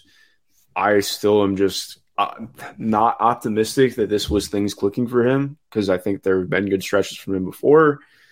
I really hope it works out. I would not be the team that's going to pay him $15 to $18 million. I'm just not super comfortable doing that. I don't know. I would rather find a way to pay Cam Johnson. That is where I'm at. I would chill out. Maybe that's not like a functional thing. I know that's not a functional thing that I can do. But it's not. I get what you're saying. Yeah. So look, this is how I'd approach the offseason. I'd be trying to I'd try and operate over the cap. I would try and retain Rui and Austin Reeves. If somebody wants D'Angelo Russell and a sign and trade of some sort, I will help. I will be more than happy to help you do that. That sounds great. I will retain Austin Reeves. I will retain Rui on a weird contract like that and try and explore adding another additional guard. And obviously this can all change. If Rui gets an enormous offer sheet from somebody, if he gets a 480 offer sheet or something, then you just, I think then you start negotiating a sign and trade or something like that. Maybe the Raptors would really like Rui. Maybe that gives you some optionality on who you can acquire from the Raptors. In terms of some of those clutch guys, I don't know. I think that there are a number of things that could happen there in sign and trade scenarios. It's just I think it's going to be a little bit harder than people think for the Lakers to do anything other than retain this roster and then try and execute sign and trade capabilities basically. Mm-hmm. No, that's fair. I know what you're saying. Yeah. Yeah. Okay. Celtics Heat. Do you have any quick thoughts? It was good to see this Celtics put together a solid basketball game last night. I think that's my main takeaway point blank. I think it's been very rough to watch them in this series. I think just to make it more positive, I am so amazed with Jimmy Butler, man. He didn't even go crazy the other night. Like, obviously, like, not to take away, like, just to make this all about the Heat after the Celtics won the other night, but like,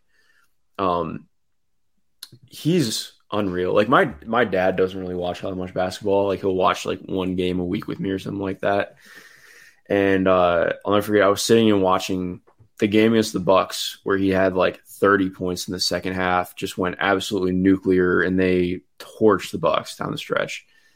And my dad like turned and looked at me, like, I think the Heat might be, not the Heat, I think like Jimmy Butler might be like one of the best playoff players I've ever seen. I was like, yeah, you're not wrong. And it's just watching, like, I don't know how to explain it to people. Like, it's just, he is an aggressive player by nature already in what he does as an attacker, but like what he does ramping up in the postseason to hit that extra note is just mind-boggling.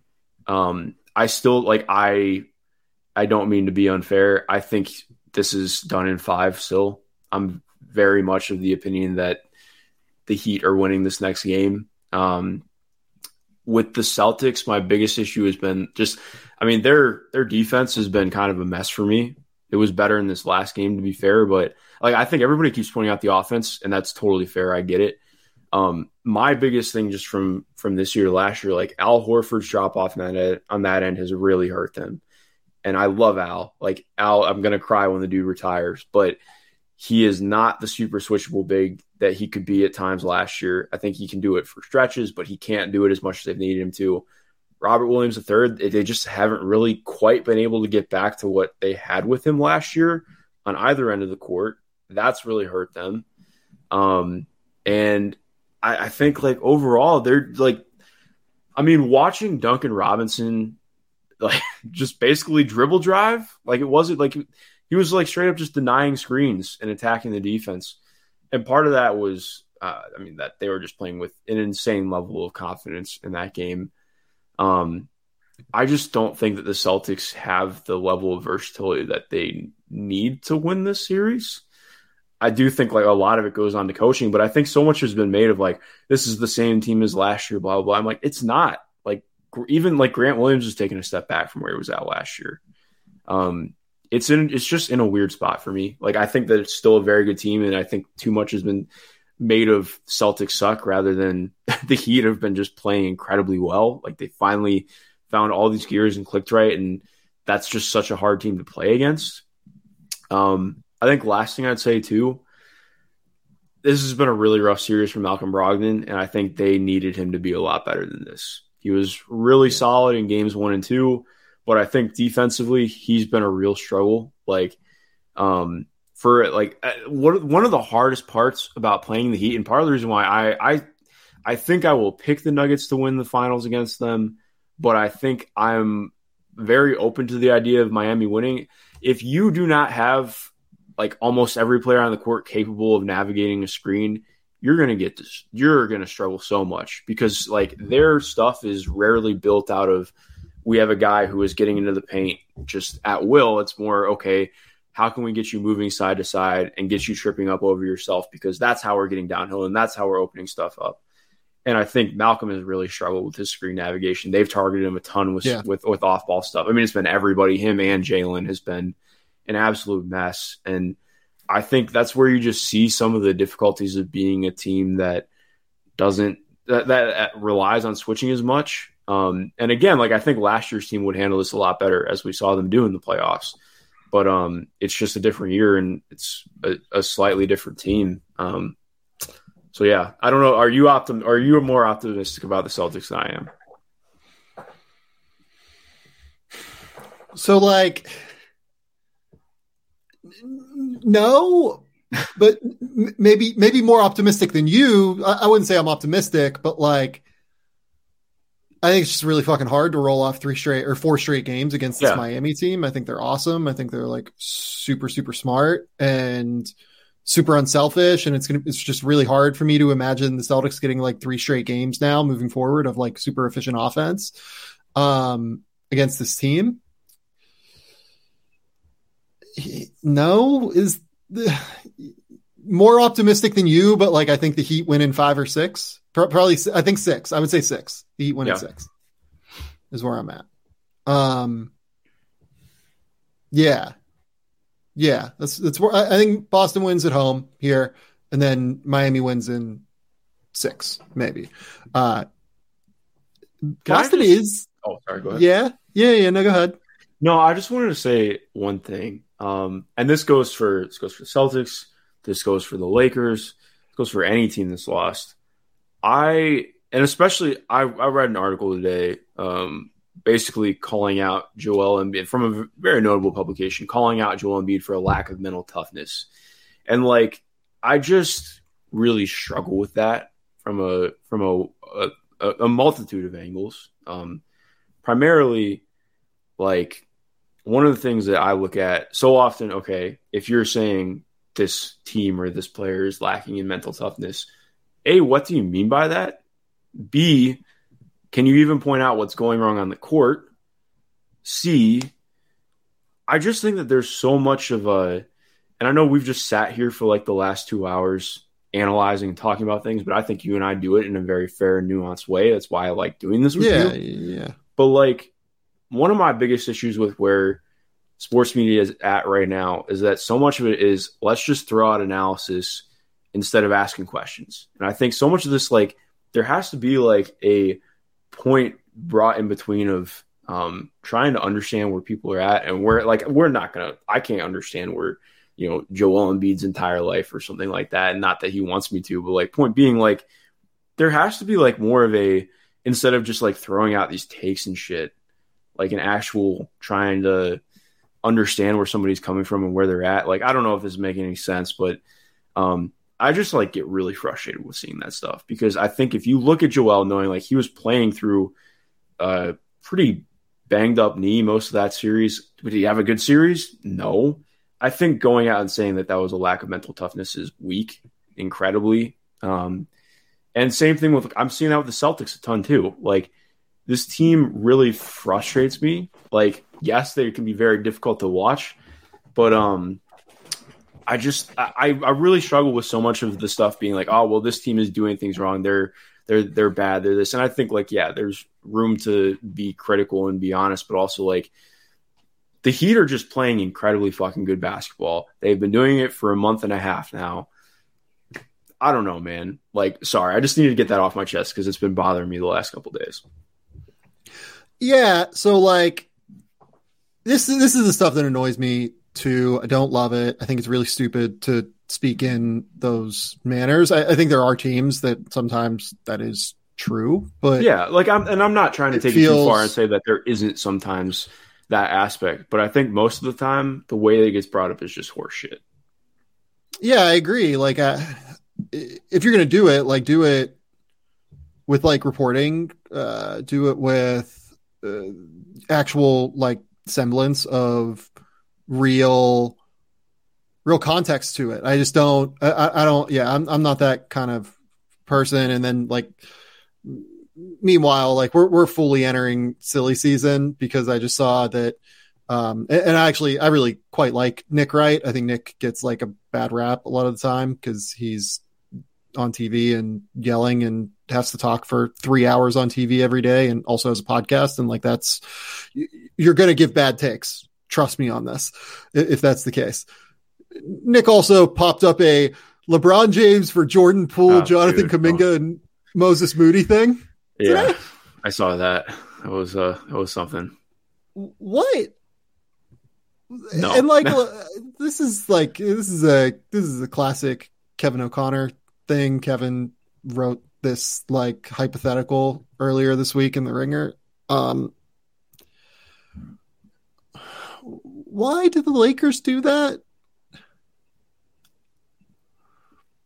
Oh, they wouldn't. There's no reason for them to. Like, not at all. My brain is hurting. Why did I'm all for it? Like, I'm here for it. Let's get those. Let's have some fun content. I just want to be clear. Like, why in the world would the Lakers do that? Yeah, the Warriors are writing the check now if they can make that happen. Like, he's being sent to the league office automatically. He just signed, like, genuinely, like, LeBron does not like really have power in this circumstance, weirdly. Like, he does, like, he could say he's going to retire, I guess. But, like, if he's retiring, then you're rebuilding anyway, and, like, you're the Lakers, and you're just going to try and, like, then you move Anthony Davis, you get all the pick capital you need, like, all that stuff. Like, I'm so confused on that. I'm so confused on that piece of it. I mean, like, if you're the Lakers, like, why are you catering to, like, his wants and needs there? I'm so confused by that. Okay. I wanted to talk a little bit about the draft as well. Mark did not have any strong takes. So I wanted to kind of talk a little bit about a couple of things. So I've seen, like, recently, so, like, Adam Finkelstein wrote a thing over at CBS, basically, like, calling out, like, how when you actually talk to NBA teams, the difference between Amen and Ausar Thompson is actually Mars Blackman asking. So, like, why is there suddenly a narrative change in people liking Ausar more than Amen? And Adam, I think, like, did a really good job of writing this. Like, when you talk to NBA teams, they see them as very close. Like, they do genuinely see them as, like, 6 of one, half dozen of another, depending on what you want, depending on, like, what you're looking for, depending on, like, what you value in prospects. Amen's footwork, his polish, his shooting potential is just a little bit higher. Also, his defensive fundamentals are a little bit higher. Frankly, like, Ausar is a better player than Amen Thompson right now. Would you agree with that, Mark? Yeah, 100%. And I think, like, he is. Sorry, yeah, no, like, he is. Go ahead. What were you going to say? Yeah, I think, like, he's a better player. I think that he brings more stuff that you can envision in, like, a connective role and becoming, like, just a really quality player who can make the right play and do some potentially more stuff with the ball in his hands as he develops out. But I do think it's just, like, some of the stuff with Amen has been, like, kind of ridiculous, which I think that's what you're getting at. Like, there are people mocking him, like, outside the lottery or, like, you know, in the tens. And wait, like, what? Oh yeah, nobody's doing that. Not right? Like, reasonable people, but I mean, granted, like, there are people who think that they're reasonable doing it, but like, I don't know. Like, I'm seeing people like there are very fair critiques of, like, his shot. I get that. But I also struggle with the way some people talk about OTE, to be honest. Like, I think OTE is a different viewing experience for sure, but I still think it's a really great way to evaluate talent. It's just different. Like, you and I have talked about difference in viewing environments and stuff before, and I think it's different. But sorry, I didn't mean to hijack this. Go ahead. No. I'm really a problem with it.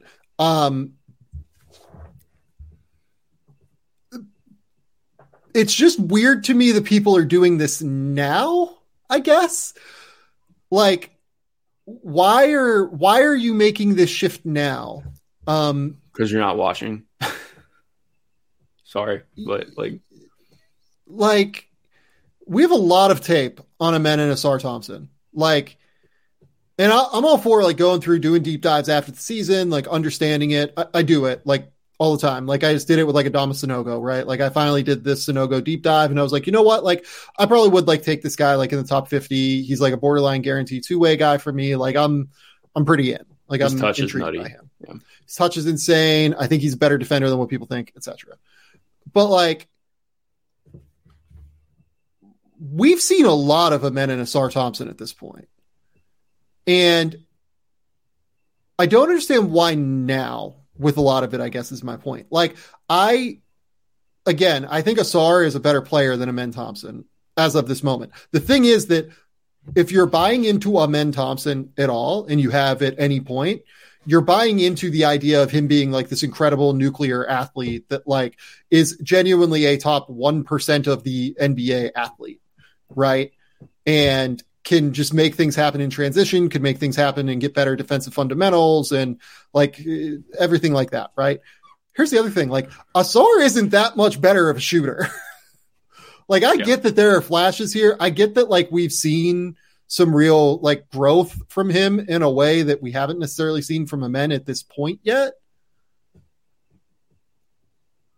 Is it genuinely just because we, like you said, like we haven't seen them in a while and like people are like overthinking this a little bit? Like what are... Yeah, I mean, I think it's that. Like, and I'm not trying to be unfair and overly critical, but I just like, we know what the concerns are with the shooting and stuff. But I think it's one of the things that I just struggle with every year. I feel like there's just like no accounting for what past guys look like. And to be fair, like LaMelo's shot looked a million times better than where the Thompsons are at right now.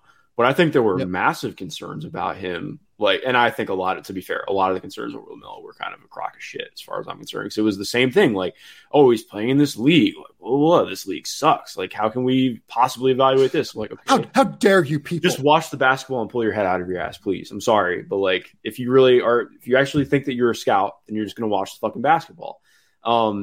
Respectfully. But like, I think like it's just people are just trying to nitpick things way to death in a way that's not necessary.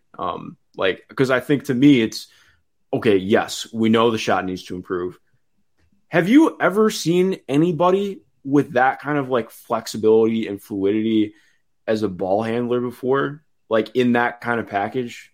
Because it's like that's the stuff I look at. I'm just like, and with that level of explosiveness, like it's not just like I can get control in there. It's like it's everything. Yeah.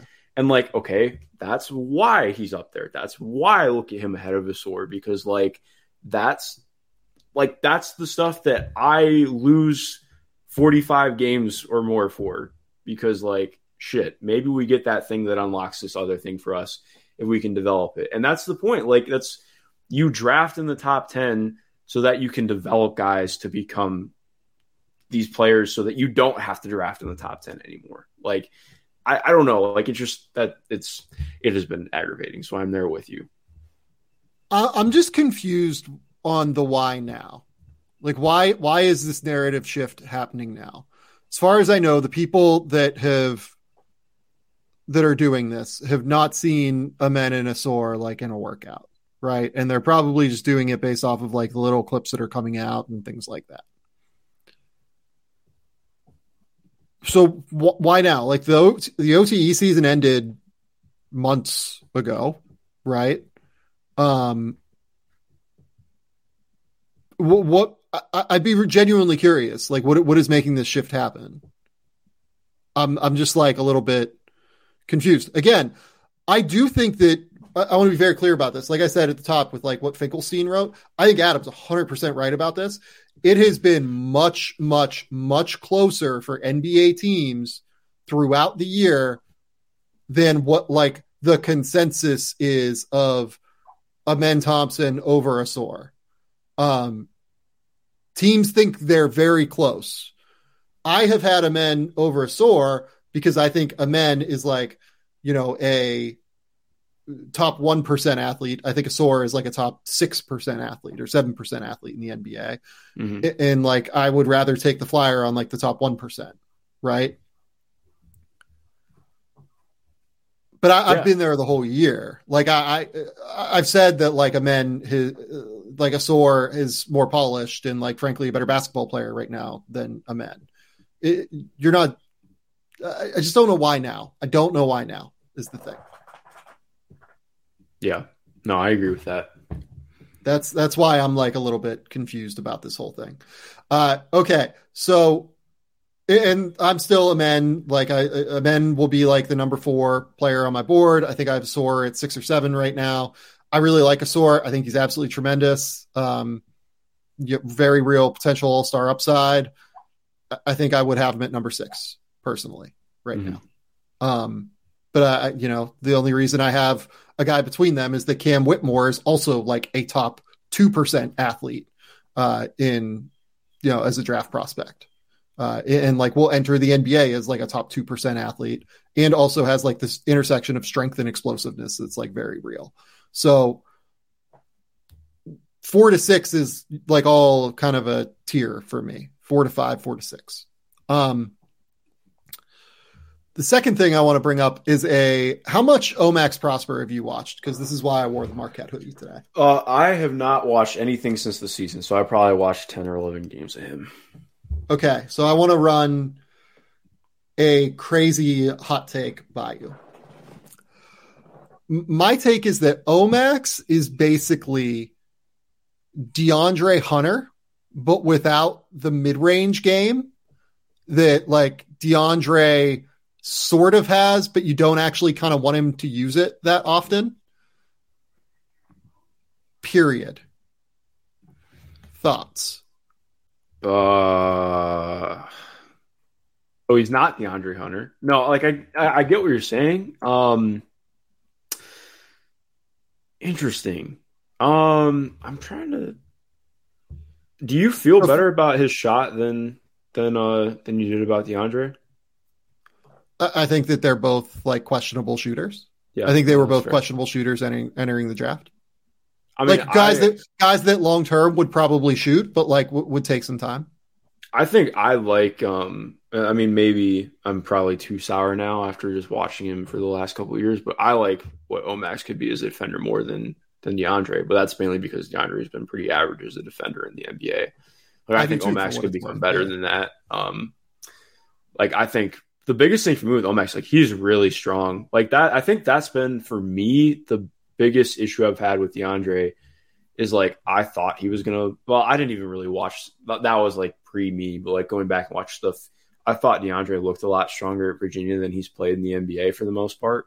Like I don't like that functional strength has never quite been there. Omax has like just a much lower base, and I think that his functional strength in general is a lot better for me.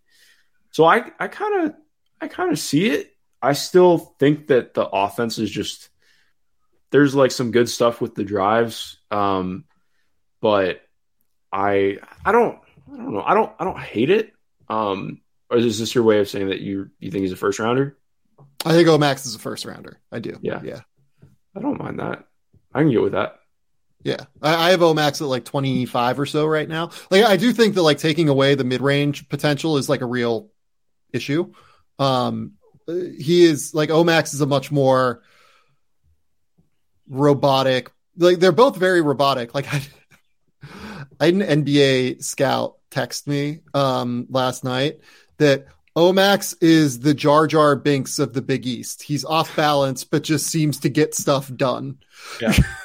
Say about the entire Marquette team. Well, I mean, I think it is worth noting too, just the trajectory that he's been on. Like he was somebody who like, I probably watched like 3 or 4 of his Marquette games, not Marquette, 3 or 4 of his Clemson games, but he was somebody who like, just like with BART queries and stuff, popped pretty instantaneously as a freshman. Yeah. And like you could tell as soon as he got to Marquette, like, oh, hey, he's figuring some stuff out. And with Justin Lewis moving on, like he got a bigger role and you could see more with him. And yeah, I mean, I see it. I think that's like, he's one of those guys who I think like a very good idea of when you're talking about sort of a late riser and thinking about what their trajectory's been, how they can be developing, how they've looked in combine settings and stuff. I see that. Yeah, I'm very curious. I really like Omax. I think he is a very real potential, like NBA, very, very good rotation player. These guys that are 6'8" with like a 7'1" wingspan who can actually defend 1 through 4, they are really fucking hard to find. Like really, really hard to find, especially when they have shooting potential. Like this is a first rounder to me, I think. I have a lot of questions on like his processing ability and his feel as a passer and like a playmaker and stuff, but I'll take the flyer on him over like Brandon Pajemski, for instance. I keep using Brandon Pajemski as like an example. I'm sorry. I'll stop bringing him up on the show, yeah. But like to me, like 6'8" defensive stud is like that can shoot is a lot more valuable than like the Pajemski archetype, basically. No, I got you. I hear what you're saying for sure. Yeah. last thing I wanted to bring up is the Washington Wizards finally have a general manager. It is no longer JT3. It is now Michael Winger, who's been hired as the president of Monumental Basketball, which is like the holding corporation that owns the Wizards or whatever. Scow's Roar asks, do you guys think the Wizards GM hire signals they might be moving away from the middle ground and actually tanking or rebuilding? Does this affect what the Wizards do in the draft? My answer is probably not, but I'd be interested to hear yours. I would say probably not as well. Until Ted Leonsis sells the team, I have no confidence that they're going to do anything short of try and be quote unquote competitive in that given year. Yeah, like I don't know about like until he sells the team. I just think that like it's unless he has like an act of God changes his ways of viewing basketball, you know. But yeah, like to me, it's like if he needs, it's a Ted decision. It's not a like president of basketball ops decision. Yeah, and he might make a change at some point. He might feel differently at some point, but that's what it would be. I think it'd be that more than this specific GM hire. Maybe that's a part of this GM hire is that, but like at the end of the day, to me, it's a Leonsis decision to move these guys. And I don't think that this specific hire versus another specific hire would be the adjustment there. Right. Mm-hmm. No, I agree. By the way, Michael Winger, like super well respected, has been in a bunch of like really smart front offices, was with Oklahoma City with Sam Hinkie, was with obviously the Clippers as their general manager under Lawrence Frank. That had like a real high level brain trust, like super smart people there, super sharp people there, working in that organization. Obviously, you know, I think the world of Sam Presti and that organization. I think they're absolutely tremendous there and have been for a long time. So his pedigree is absolutely incredible. Really thought of highly in NBA circles. So look, I think this is as good of a hire as you're going to get for a first time GM at the end of the day. So yeah, we'll see if it works out, but you know, it has all the experience that you can think of to make this work. Mark, do you have any other thoughts here? Any other concerns? Any other takes you got to get off? No, you look. I didn't have tons of draft thoughts today, but I did have a lot of clips to unload. So I appreciate you letting me do so. I appreciate that. Mark, tell the people where they can find your work. Tell the people what's going on. Yeah, you can find me on Twitter at MG_Schindler. I have a Patreon that I would appreciate you subscribing to if you have the means to do so. That really helps me, especially in the midst of moving to Atlanta right now. I'll be house hunting the next week and a half while I also cover a shit ton of basketball. So it'll be good. But yeah, that's where you can find me. That is correct. Go to The Athletic. Keep me employed over there. Go to this podcast and continue to listen to it. Go to the YouTube channel, Game Theory Podcast with Sam Vecini. Go subscribe on Apple, Spotify, Google Play, everything you can to support the show. Hit a like button on this YouTube stream if you're watching on YouTube or if you do watch it on YouTube.